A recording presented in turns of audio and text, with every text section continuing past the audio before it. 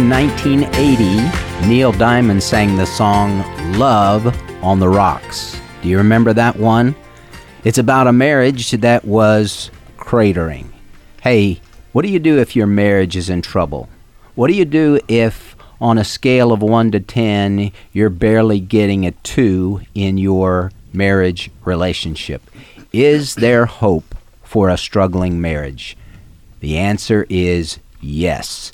If you'll put God's word into practice in your marriage, you can see God do miracles. Well, welcome to Real Truth for Today. I'm your host, Pastor Jeff Shreve, and I am the pastor of First Baptist Church in Texarkana, Texas, and the founder of From His Heart Ministries. From His Heart is heard every weeknight at 6 p.m. Central Time, right here on American Family Radio. Well, today we have 3 people in the studio, my wife, Debbie, and Chris and Rochelle Schroeder. And they just wrote a new book together called Marriage Resurrection. So, Debbie, Chris, Rochelle, welcome to the program. Thanks for having us. Thanks for having Dr. us. Shreve. All right, so Chris, this is Dr. Chris Schroeder is our teaching pastor, and Rochelle is one of our counselors. Chris and Rochelle do a lot of marriage counseling together, and they have been married for Almost 10 years. 10 years in June. almost 10 years. Yep. And have Flown by. 3 girls. 3 daughters. Yep. And 2 biological, and then Brooklyn was Chris's daughter when you guys got married. And you guys have helped a lot of marriages over the years, and God has used you in great ways. But now Chris, this is your first book, and you guys wrote this together, Marriage Resurrection. Tell us how this came into being. Well, obviously it's a big passion of ours to help marriages, especially marriages that are struggling. And so we had this kind of on our hearts for a long time. And then when I did my doctorate, I did the thesis on marriage ministry. And so that kind of led into the book, like, hey, now that I've done this, I'd like to really put this into practice. And kind of got tired of recommending other people's books, to each couple. And so what if we had our own book that we could use in counseling? And so that kind of is where it came from. Would you say that a lot of people that come into your office for counseling, it is because of marriage issues? Is that the predominant driving force of the type of counseling that you see? I would say at office? least 60%. And, sometimes they just come as individuals. High percentage of marriage counseling is set up by the wife. The wife will call for the counseling. And sometimes only one of them will come to the counseling initially. Right. All right, so this was a collaborative effort. So is each chapter worked on together, or is it, hey, Rochelle, you take this chapter and I'll take these other chapters? It was more of, hey, Rochelle, you take these chapters and I'll do these chapters, which is fine with me because this was kind of a new thing for me, something I never really anticipated on doing, but we really believe in the sanctity of marriage and the institution of marriage, and felt like it was super important. And so, and we're in this together. And so I wanted to be part of that journey with him. So I wrote a couple of chapters. The rest of it is Chris's, but a lot of discussion, a lot of collaboration in the chapters, but I officially wrote 2.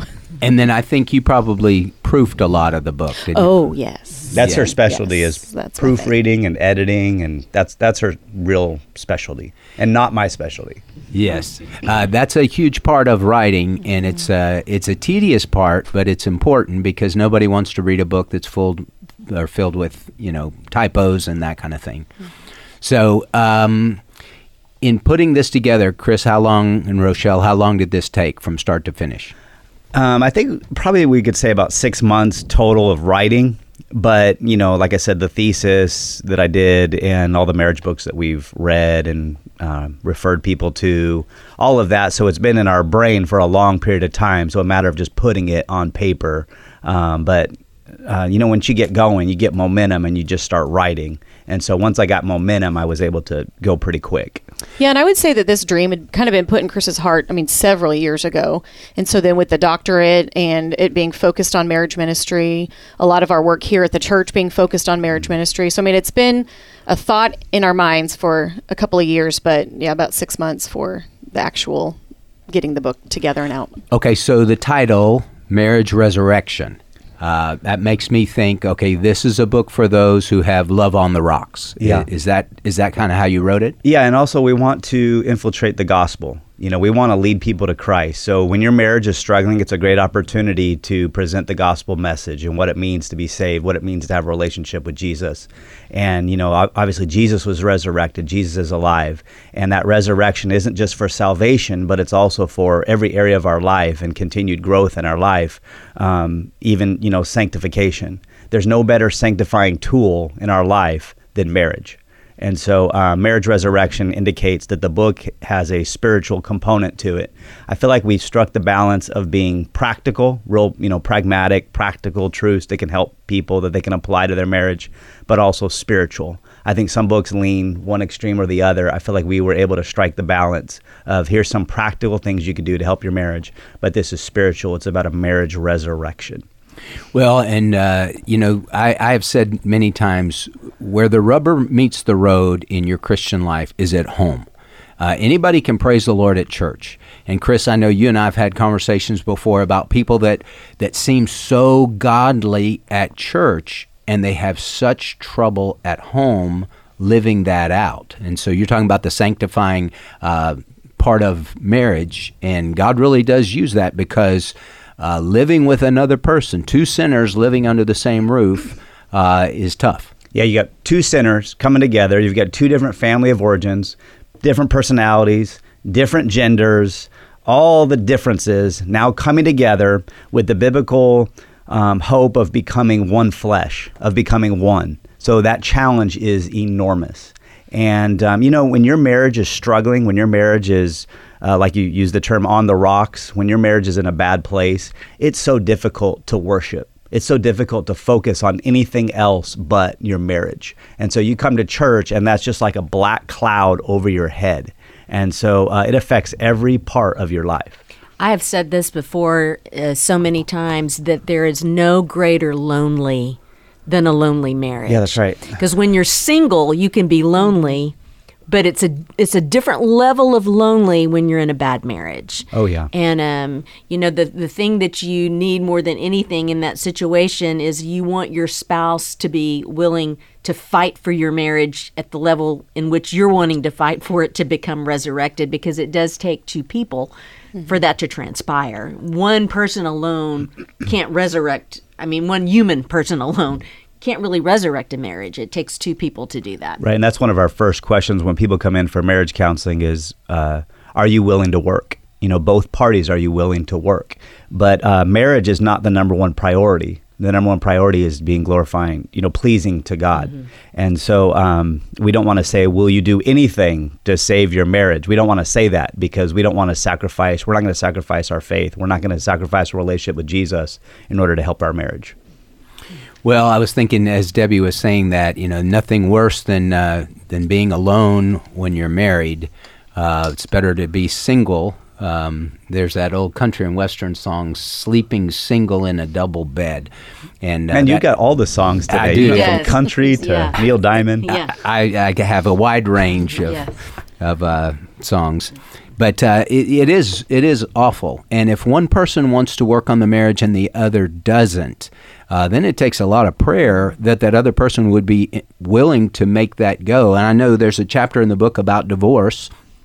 You guys really cover the gamut of marriage. And one of the things I loved, and this is toward the end of the book, but you share your personal testimonies. And so Chris and Rochelle, you guys came into this marriage from a very different journey. And so, Rochelle, you had never really shared. So, you said I'm being vulnerable. Mm-hmm. I didn't want to, but I am. So, can you be vulnerable with our listeners?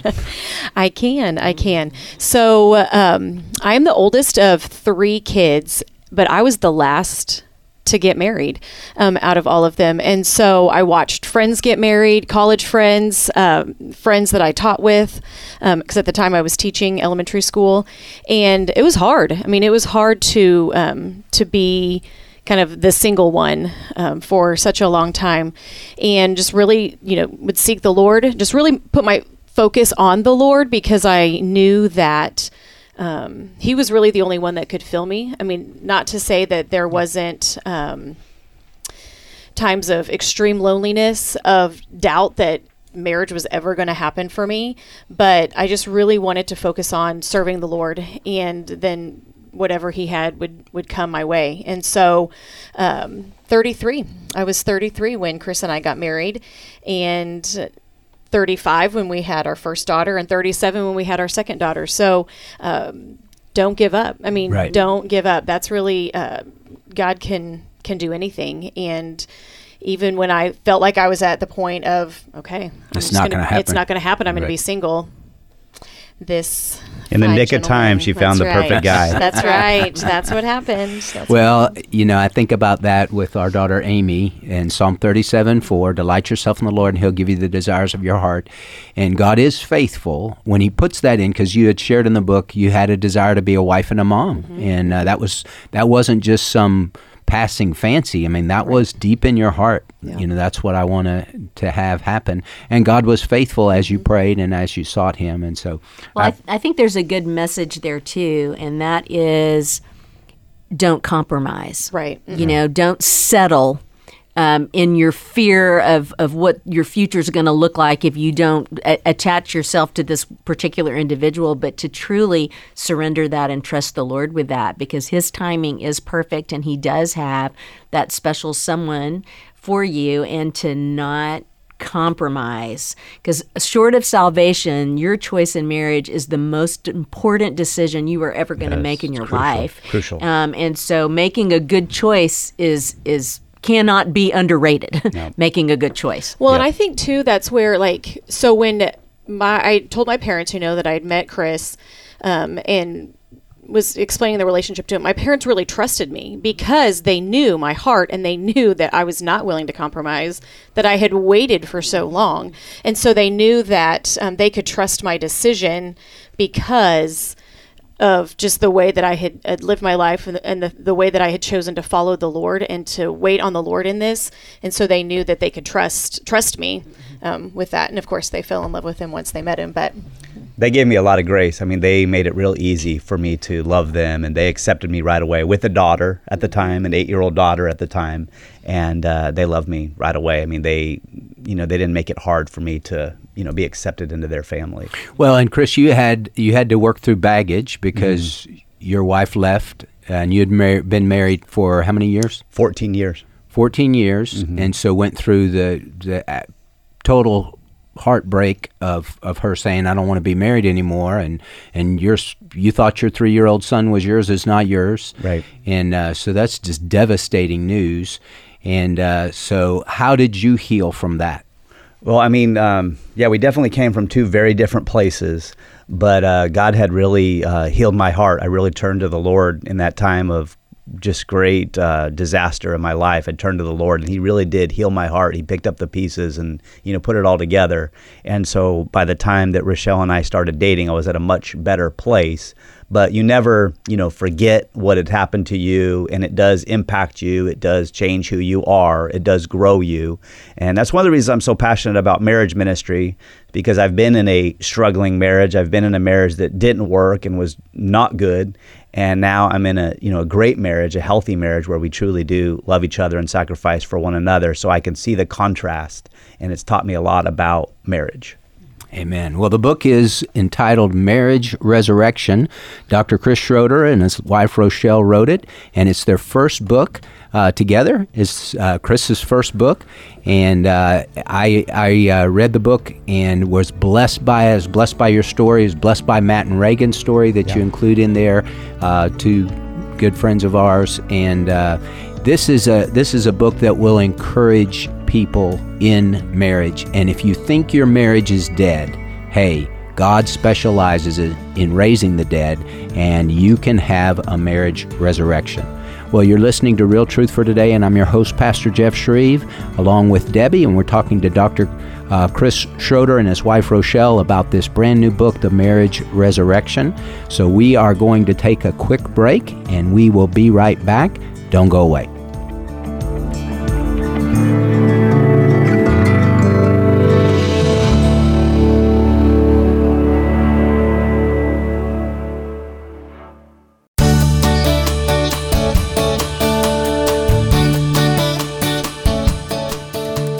Welcome back to Real Truth for Today. Pastor Jeff Shreve here, along with my wife Debbie, and we're talking to Dr. Chris and Rochelle Schroeder about their brand new book, Marriage Resurrection.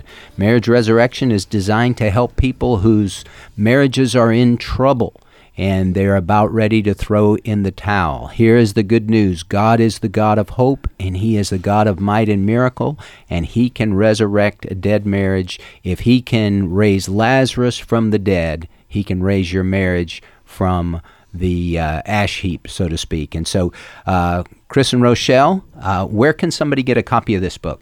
Okay, they can get a copy of the book on, I should have let you answer this question, but marriageresurrection.com. So you go to that. We've developed a website where you could go and you can click on and you can purchase the book. Okay, Chris and Rochelle, if you can just tell us, because I know that you can probably sum up in general terms, people that come into your office for counseling, for marriage counseling, if you had to boil it down to the top 3 or 4 things that are just common issues that marriages struggle with, what would you say those would be? And then what were some advice or tips or encouragements that you give in the book to help people work through those issues? Well, I would say a big thing is just selfishness. I mean, people come in and they're, we operate from selfishness. I mean, that's just our human nature, but also pride. Pride is another one that we see commonly in marriages. Unfortunately, we've seen quite a bit of infidelity as couples have come in. That's been just really heartbreaking. But I would say in the last probably 6 months to a year, we've seen a lot of couples come in where there's been infidelity in the marriage and just emotional and physical. That Right. could be physical, affair, or it could be just emotional. It could be online, social media. Social media a lot. Just technology, the phone. I mean, because that's really what I would say the majority of it's been. It's been less of the physical, but a lot of like the emotional and things that have happened through text messaging, through Facebook, through social media. And so, I mean, I would say that those are kind of the top things that we've seen so far. Which when there's trouble, with selfishness, with pride, with those things, then that leads to problems in communication, problems with just the way that they interact and relate to each other. There's a lot of just distrust within the relationship. And so that a lot of repairing that needs to be done and a lot of work that needs to be done to rebuild all of that. Well, and so you have a chapter 3, Marriage Takes Work. I think a lot of people go into marriage, and Chris, I know you do a lot of premarital counseling. You guys do that together, but they don't think it's going to be hard. They just, we're so in love, this will just take care of itself. It doesn't. Right. Marriage is a lot of hard work. And why do you think people buy into that lie that we're just so in love that love will keep us together? Okay, I'm going to be super honest. Pre-marriage counseling is kind of a hard one because it's ridiculous. Like they think that it's just going to be a bed of roses. They think it's going to be perfect. There's not going to be any problems. And, I try and give steps to help them to prepare for what they're about to go into, but they are so gushy and in love that love is just going to take care of it and they're not going to have to work.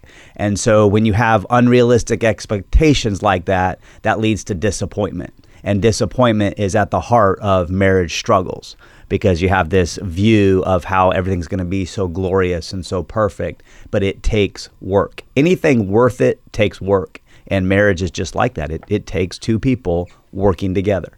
Would you say in premarital counseling in particular that you're kind of just talking to yourself a lot? Because, I mean, honestly, I mean, they come in and they've already made the decision, hey, this is what we're doing. Right. Now, everywhere now and then, I'm sure through the counseling, eyes are opened and maybe relationships come to an end, which is good. Mm-hmm. But what would you say about that issue, Chris? Well, we use a program called SYMBIS, SYMBIS. It's called Saving Your Marriage Before It Starts by Les and Leslie Parrott.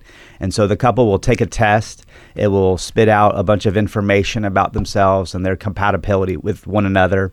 And there has been several times where couples have begun to go through it and then have called off the marriage, like they haven't even gotten married. And I also really commend couples who aren't even engaged yet, or they're just not quite sure if they are going to get married, and they take that test and they see how compatible they are, and then maybe they decide not to, or maybe they decide to, get engaged and get married. But sometimes couples, it looks like there's no way, I'm thinking in my mind, there's no way this couple's going to make it. And then the other couples, I'm like, wow, they're just great. This is going to be a great marriage. And it ends up being the opposite. Mm-hmm. So it's really hard to predict, which shows you that it takes work. Even if you're super compatible with one another, it takes work. And I am a believer in compatibility. I hear a lot of marriage counselors, especially Christian marriage counselors, say that they don't put as much emphasis on how compatible the couple is. I am a big believer in compatibility, because the more compatible you are, the easier it is to work on the marriage. And really that means the more similar you are, you're closer to similar than opposite. Well, I'm thinking about a particular couple. They were married almost 30 years and so incompatible, both Christians. Yeah. But their marriage was just miserable. And finally she got to the point she's just like, I can't do this anymore. And they divorced. And she didn't want to hear from me about, well, you're not supposed to do that. She said, I tried everything. And she finally just gave up, and I felt for her. I felt for her husband. But one of the things was, let's just face it, you didn't really think this through before you said I do. Yeah. Because they weren't very compatible. Chris, you mentioned in the book, in your marriage to Yvonne, that was 14 years, and you said you shouldn't have married her. Yeah. I remember you, when I came to this church, when you were interviewing me, you were asking me about it. Obviously, you're bringing someone to do counseling who's been divorced, and you were asking me about it. And then bottom line, I shouldn't have gotten married to her. I mean, I still believe that if she was willing to work and we were willing to get counseling, that it could have worked even through infidelity. But bottom line is, I married the wrong person. I got ahead of God. It wasn't in line with what God wanted for my life, and it wasn't the right person for me to marry. And if people would have spoken into my life and told me that, I'm not sure if I would have listened. Mm-hmm. There wasn't really anyone speaking in my life saying that, but it wasn't the right person to marry. So I am a firm believer in marrying the right person and listening to the counsel around you. I've counseled couples who their parents aren't giving their blessing to the marriage. And these are solid, Bible-believing parents. I believe the couple should listen to that counsel, to that advice. Right. Yeah, people that really love you. Now, sometimes the parents, because Debbie's parents, or Debbie's mom, really, she didn't like me.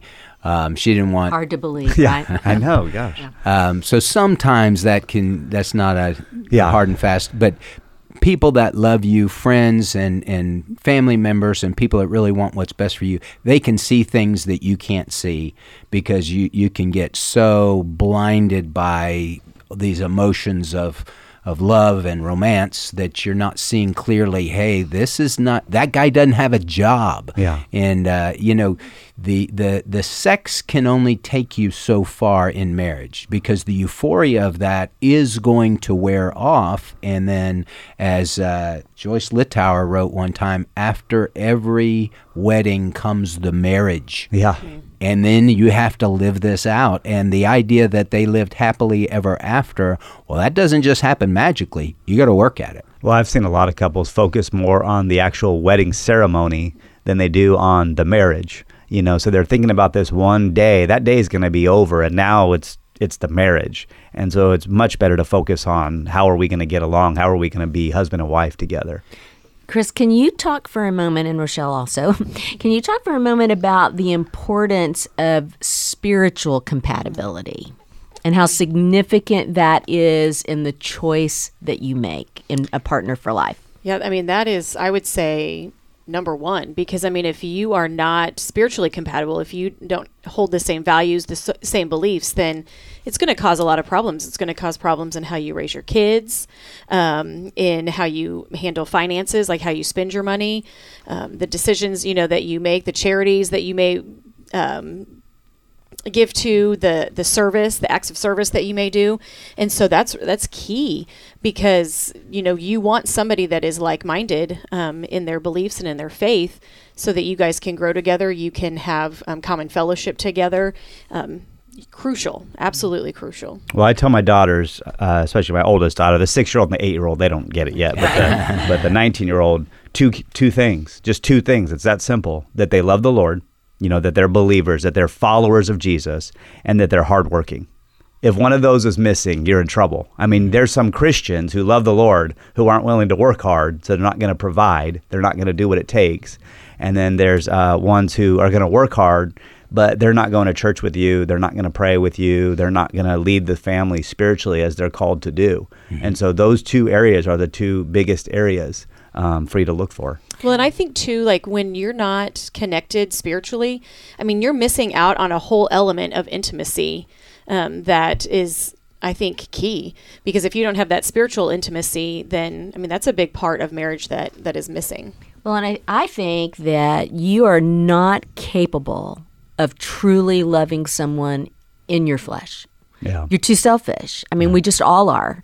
And you cannot supernaturally love someone without the supernatural power of the Holy Spirit living in you and through you. It's just not possible. Okay, let's talk about this, because you have a chapter in the book. This is marriage resurrection, so it's marriages that are in trouble. Mm-hmm. They're maybe from a scale of terrible to tolerable, but it's definitely not off the chain, and they're not saying, man, I'm loving being married. They're just enduring it and about ready to throw in the towel. It could be like they're fighting all the time, or it could be they're together. We call it an H-frame marriage, where they're together, but they're really living two separate lives. Mm-hmm. And so there's not a lot of fighting. There's mainly just apathy. So that also needs a marriage resurrection. So it's not like you're maybe on the verge of divorce, but you're just, you don't really have the kind of marriage that's, pleasing to the Lord. Okay, so chapter 9, reignite your passion. How does a couple do that? Well, I always ask couples, what is the opposite of love? So love, the word love is passion. Okay, and there's different kinds of love. In the English language, we have love. So I could say that I love pizza, or I could say that I love Rochelle, and it's one word. But in the Greek, there's many words for love. So there's eros, the romantic. There's agape, the commitment kind of love, the deepest kind of love. There's phileo, the friendship kind of love. And so there's different forms of love. And the opposite of that is usually people say hate, and say, well, did God hate? There is things that God hates. God hates sin. God hates, injustice. He hates things that happen to babies and children. So the opposite of love is indifference. It's apathy. So it's when you've just checked in, you've checked out, and you're not even trying anymore. So you're apathetic. So in this chapter, we talk about reigniting the passion and how you need that passion in your marriage. And there's a lot of couples who are very proud because they've been married for a long period of time. We've been married 30 years, we've been married 40 years, but there's no passion in their marriage. There's apathy.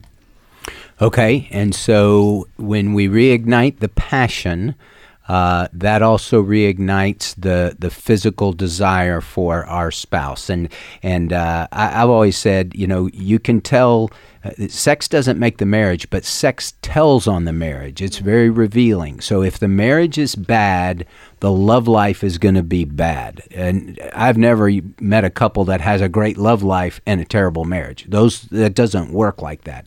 And so the chapter on the bedroom, mm-hmm. What do you have to say about that? Oh man, now even on the radio, like when I first did marriage counseling, I would skip that section on sex. But the more I've done marriage counseling, I've realized how important this is, what a crucial aspect this is. And so I just talk about in the chapter about how I used to not even want to counsel about it. Now I'm writing about it in a book.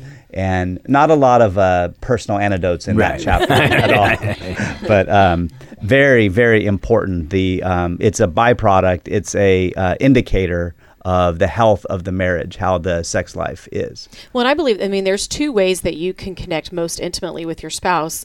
One is through sex. That's the physical intimacy part, but even with that, it's more than just the physical, it's the emotional.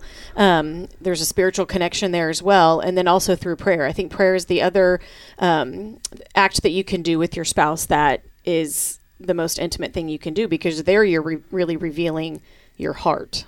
So it's that connection, the physical connection that brings you together. And so we've even talked to couples about growing that area, because it helps. It puts you on the same page. It draws you closer together, especially when a couple has a decision to make. They're thinking about the future and decisions, things that they need to do. Sex and prayer, not together, but separate, sex and prayer, are areas where you can grow closer together. Yeah, and God is for sex in marriage. Yeah. He says in 1 Corinthians 7, stop depriving one another. The wife doesn't have authority over her own body, the husband does. The husband doesn't have authority over his body, the wife does. And so we need to come together, and that makes for a good, loving, close relationship. Well, the church has done a terrible job of talking about it, because we often have the message of don't do it, don't do it, don't do it, and then you get married. Do it. Have a great time. Yeah. Once you get married, you shop till you drop. And so that is one of the things that Debbie and I learned is to be able to talk about that. We should not be ashamed to talk about what God was not ashamed to create. And God created sex. It wasn't created by Playboy magazine. It was created by God, and it's designed for our pleasure and our good and procreation. That's how you have children. Well, we're talking to Chris and Rochelle Schroeder about their new book, The Marriage Resurrection, and you can get a copy of this great book at marriageresurrection.com, marriageresurrection.com. And this is a great resource for those who are struggling, for those who need to be encouraged in this thing called marriage. You're listening to Real Truth for Today, and I'm your host, Pastor Jeff Shreve, and we're going to take a quick break. Don't go away. We'll be right back.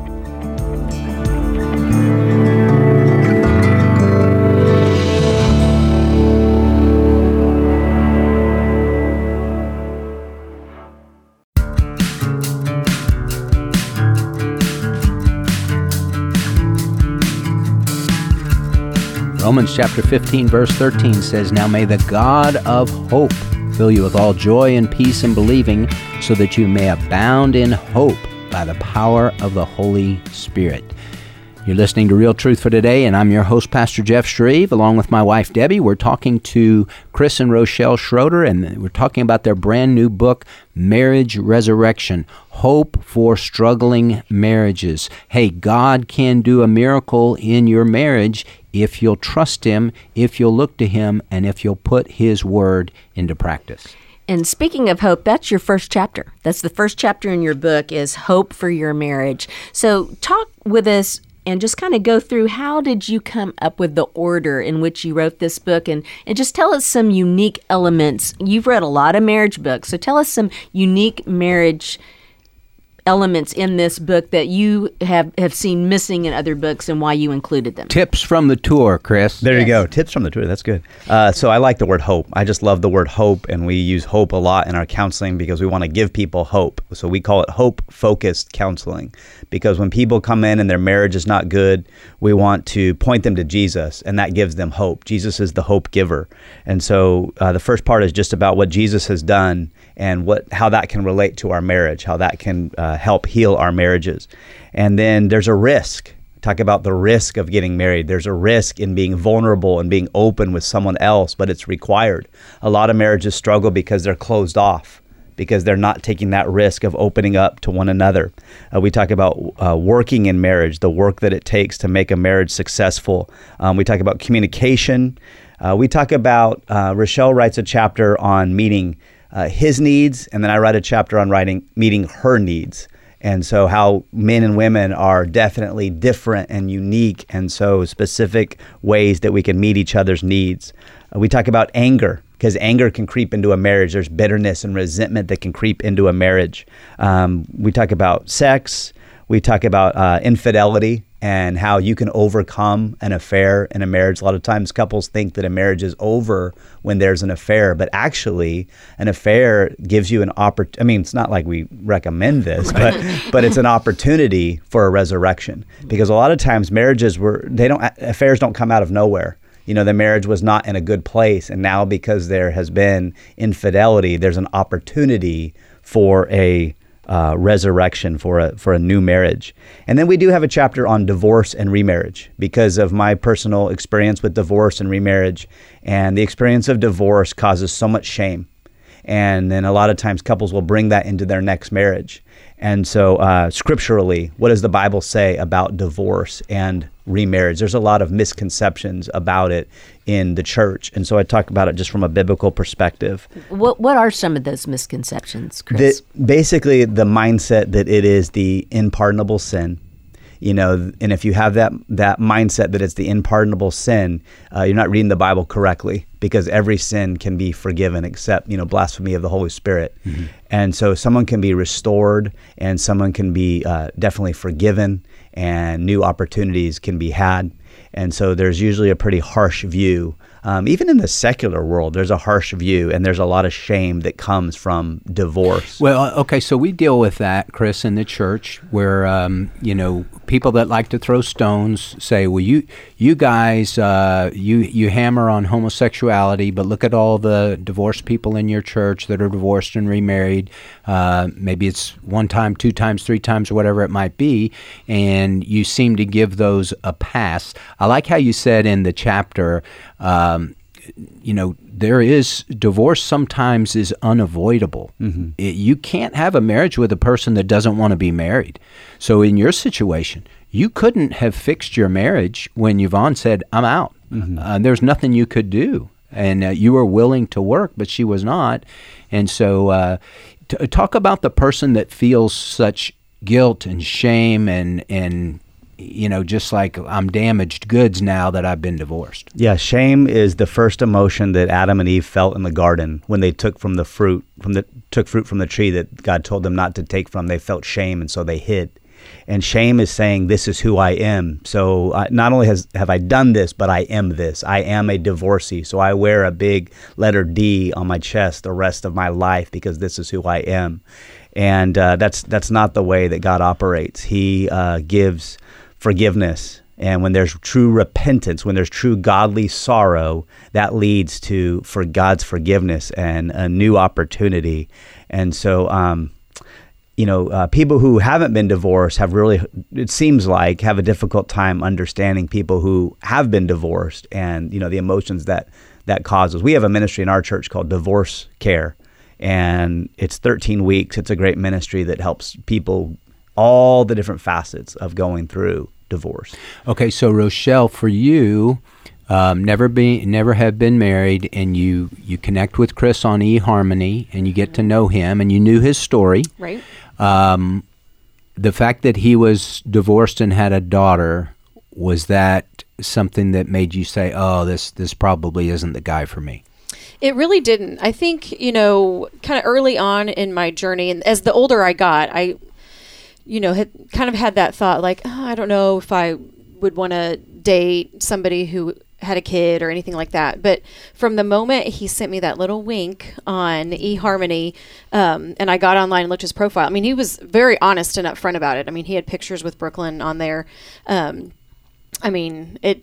It didn't deter me at all. It did not. It was not a deterrent. In fact, Brooklyn and I are super, super close. I just love her to pieces and have been since the very beginning. And so it really wasn't for me. I thought it would be in the beginning, but it wasn't at all. And we just want to say with eHarmony, so we got online through eHarmony, and that's how we met. And we were really believers in meeting someone online, especially when I was pastoring at the time. So, how am I going to meet someone, right? Mm-hmm. But eHarmony has changed a lot since we were on it. It's changed ownership, and we would not be on eHarmony now. We've seen the commercials and we've read about who the new ownership is. We would have not gotten on eHarmony. Well, isn't it promoting homosexual relationships? Yeah, it's totally gone down the tube. So that, to me, reminds me of the sovereignty of God, how for that season of time, we felt comfortable with eHarmony and felt like it was the best one to get on. But now we wouldn't even have met because we wouldn't get on eHarmony. Well, I know, Chris, during the break, we were talking about divorce and we were talking about remarriages and that kind of thing. And what are some words of wisdom that you could give that person listening today that has suffered through just the horrors and the devastation of a divorce and that has a desire in their heart to remarry, what types of advice could you give to help them make a wise choice this second time around? Right, because so many people make another bad choice. They jump into another marriage and it's not good. They're not compatible. And then it's, they're divorced 2, 3, 4 times. Yeah, and the statistics say that the second marriage, the divorce rate goes up, the percentage goes up. But from personal experience, I have seen a lot of people, especially in the church, that are on their second marriage that have great marriages, that have really learned and they've grown. And so you have an opportunity to be restored. You have an opportunity to be healed. And so take your time getting healed. Take your time taking ownership for your part of the marriage, the part that went wrong. So if it was 99% the other person's fault, you take that ownership of that 1% and what you should do differently, how you could grow through that experience. And don't give up on marriage, because marriage is a beautiful thing that God created. It's a beautiful institution that God created for enjoyment, for blessing. And marriage, it's compatibility. You get to grow old with someone and do life with someone. It's a beautiful thing. So do not take it, as now I hear people say, I'll never get married again. I'm done with marriage. Take your time, get healed, let the Lord heal you, and don't throw away that prospect. Well, I think that the self-evaluation is so important because I have said this before in marriage counseling as well as when we've spoken on marriage, but you attract who you are. Yeah. So if you are desiring a godly marriage and a godly spouse, you yourself must be godly. Right. And so it's so important to take that time to self-reflect and that kind of thing. Well, lane change, little gear shift, but Rochelle, talk to us about the end of each chapter and how you guys came up with the plot for that and how that developed. Were you talking about the discussion questions? Yes, the discussion questions. I loved the discussion questions. I thought those were great. Yeah. Well, that was a really important thing to us because a lot of couples struggle with communication. We've had couples that have come in and say, we just don't know what to talk about or how to get started with talking about situations or hard things. And so it was very, very important to us that we had discussion questions at the end of each chapter to give that springboard, to give couples something to talk about so that they can't come back and say, well, we didn't know what to talk about. Like, you know what to talk about. Here is what it is. And especially in regard to sex, it's uncomfortable. It is uncomfortable to talk about sex, but we tell people do it anyway. I mean, it's going to continue to be uncomfortable if you don't talk about it at all. And so just giving them a place to start with tackling some of those difficult issues to talk about, giving them the questions, the words, leads to deeper conversations. And so it was really important for us that we had those at the end of each chapter. That's as a couple talking together as they read each chapter, but also it could be used in the counseling. So we can use those as questions when we're doing counseling with couples. Also, it could be used in a small group. If you read it chapter at a time as a small group, and you could do the questions together. Well, you share the story of Matt and Reagan in the book, and I alluded to that earlier, but I didn't give their marriage a lot of hope. Matt was an alcoholic, and their marriage was toxic. But Chris, just share a little bit about the transformation God did in that marriage. Yeah, I mean, looking back, there was a lot of textbook things that went right with the restoration of their marriage, and it really, truly was a resurrection. And Debbie, met with Reagan individually, and I met with Matt individually. They didn't even do marriage counseling right away. It was more about their individual health because there's a misconception that marriage completes you. Like you come together with someone and then you're completed by that other person. That's called a codependent relationship. That's not healthy. It's two whole people coming together. Mm-hmm. And so with Matt and Reagan, you had people that were both hurting, both had character defects, emotional sickness in their life. And so working with them individually, and then eventually them coming back together, two whole people coming together, becoming a powerful force together. Now they're doing ministry together. They're in a church doing ministry. Right. So, well, Matt was one that he kind of had head knowledge, not heart knowledge, when it came to the Lord. And through your meeting with him, he really came to know Christ. Well, Matt had to make a decision that the marriage was not going to be his number one priority, but having a relationship with Jesus was going to be his number one priority, and just getting healthy, getting to a better spot. And then once he got to that place, then getting his family back was the priority. So it wasn't, some people have the mindset, I'll just do whatever it takes to get my marriage back. But no, he did the groundwork. He got the foundation right of having a relationship with God and being healthy himself before pursuing Reagan. And they have 2 children as well. Well, the question from John 5, do you want to get well? That resonates, in a person's life, in their marriage. Hey, do you want to keep living like you're living, or do you want to get well? If you will start doing what God says to do, your life can transform. But if you don't, if you just keep, the definition of insanity, I just keep doing the same things over and over again, expecting a different result, you're not going to get a different result. Right.